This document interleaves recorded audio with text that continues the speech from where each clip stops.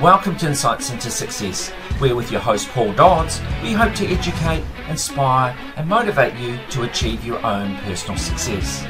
We talk to guests from all around the world from a variety of walks of life to hear the realities of their own journey to success. What challenges have they faced? How have they coped with failure? And what have been the keys or will be the keys to their own success? In our Read to Succeed interviews, we talk books that have inspired our guests, and for some, they share their secrets to marketing success. Join us as we give you insights into success. Welcome to Read to Succeed, where today's special guest is Neelu, Kaur.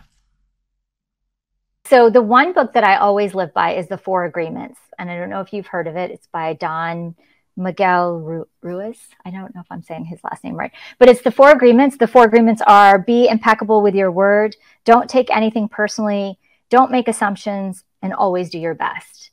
And then he later add a fifth agreement, and the fifth agreement is be skeptical, but learn to listen. And so those four, I live by those four on a daily basis. I think that book is on my nightstand, and I think it's just a very easy read, and it just reminds you of some basic principles that we can use not just at work but at home with our loved ones as well.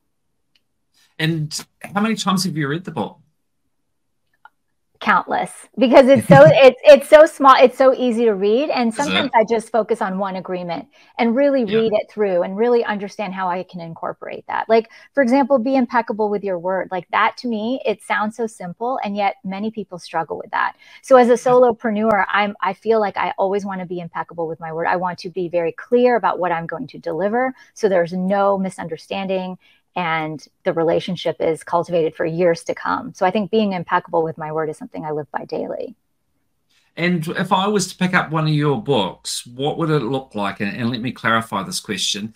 Would you have notes written all on it, highlighters, sticky tabs? What would one of your books look like? It would be highlighted. It would have those, earmarks where you just fold over, right? I don't know, what does that call? Fold over. Yeah, it's one and definitely highlights. And now with the iPad, I try, as you can see, I have so many books, so I try not to purchase more physical books. So on my iPad, as I'm reading, I also highlight as much as I can. And yeah, so that was going to be my next question. So your preferred style of reading, if we look at your physical book, your Kindle Kobo, audio books, do you do all of them, or what's your preferences? I do all of them only because I cannot buy more books because there's just a lack of space. But my preferred method is always old school, holding a book in my hand, writing in it, highlighting it. But now that just seems like I cannot sustain that model. I do a lot of iBooks and audiobooks also. Now, I want to ask you about audiobooks. I know the answer for myself, but for you, what's your retention rate like for an audio book as opposed to like a physical book or a Kobo Kindle? I know for me, if I'm taking a long walk and I'm listening to an audiobook and I hear something that just I need to capture, I will stop. I will write it in my notes on my phone, or I'll text it in my phone. And so that actually is the only way that I retain. I retain when I see things. So if I don't mark it in some way, shape, or form, I probably won't remember it. Yeah, because that's always my concern with an audio book for me, is that I'm much less likely to retain it.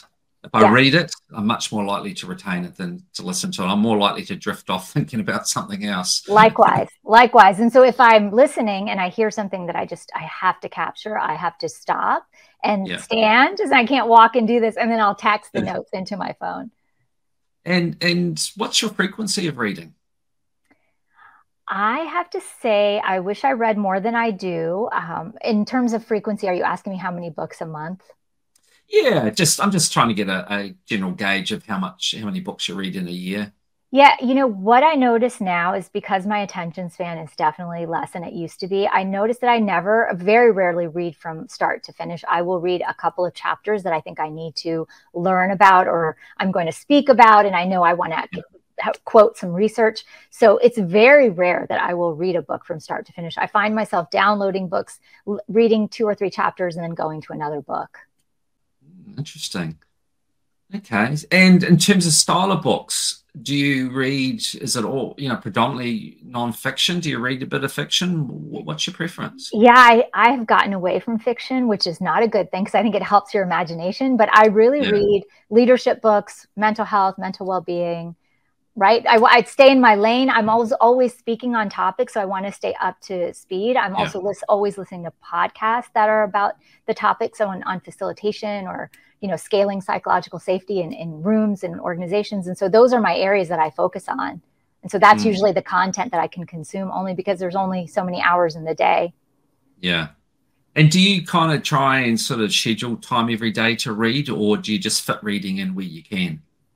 I try to schedule before I go to sleep a few pages, whatever it is that's near me that I need to read for the next day, but I will try to, and that also helps calm me down as well. Yeah. Yeah. All right. Well, thank you very much, Neelu, for staying on. It's been great to talk to you today, and thank you for sharing on your books. The reason I do it is because I love reading, and I think it's a great way to shortcut things in life. You can learn so much from other people's experiences. So I really enjoy doing it. And, through talking to some amazing people, I've got some really diverse and interesting book suggestions, which I keep on my website, hopefully to inspire other people to read. So thank you for your contribution. Thank you so much.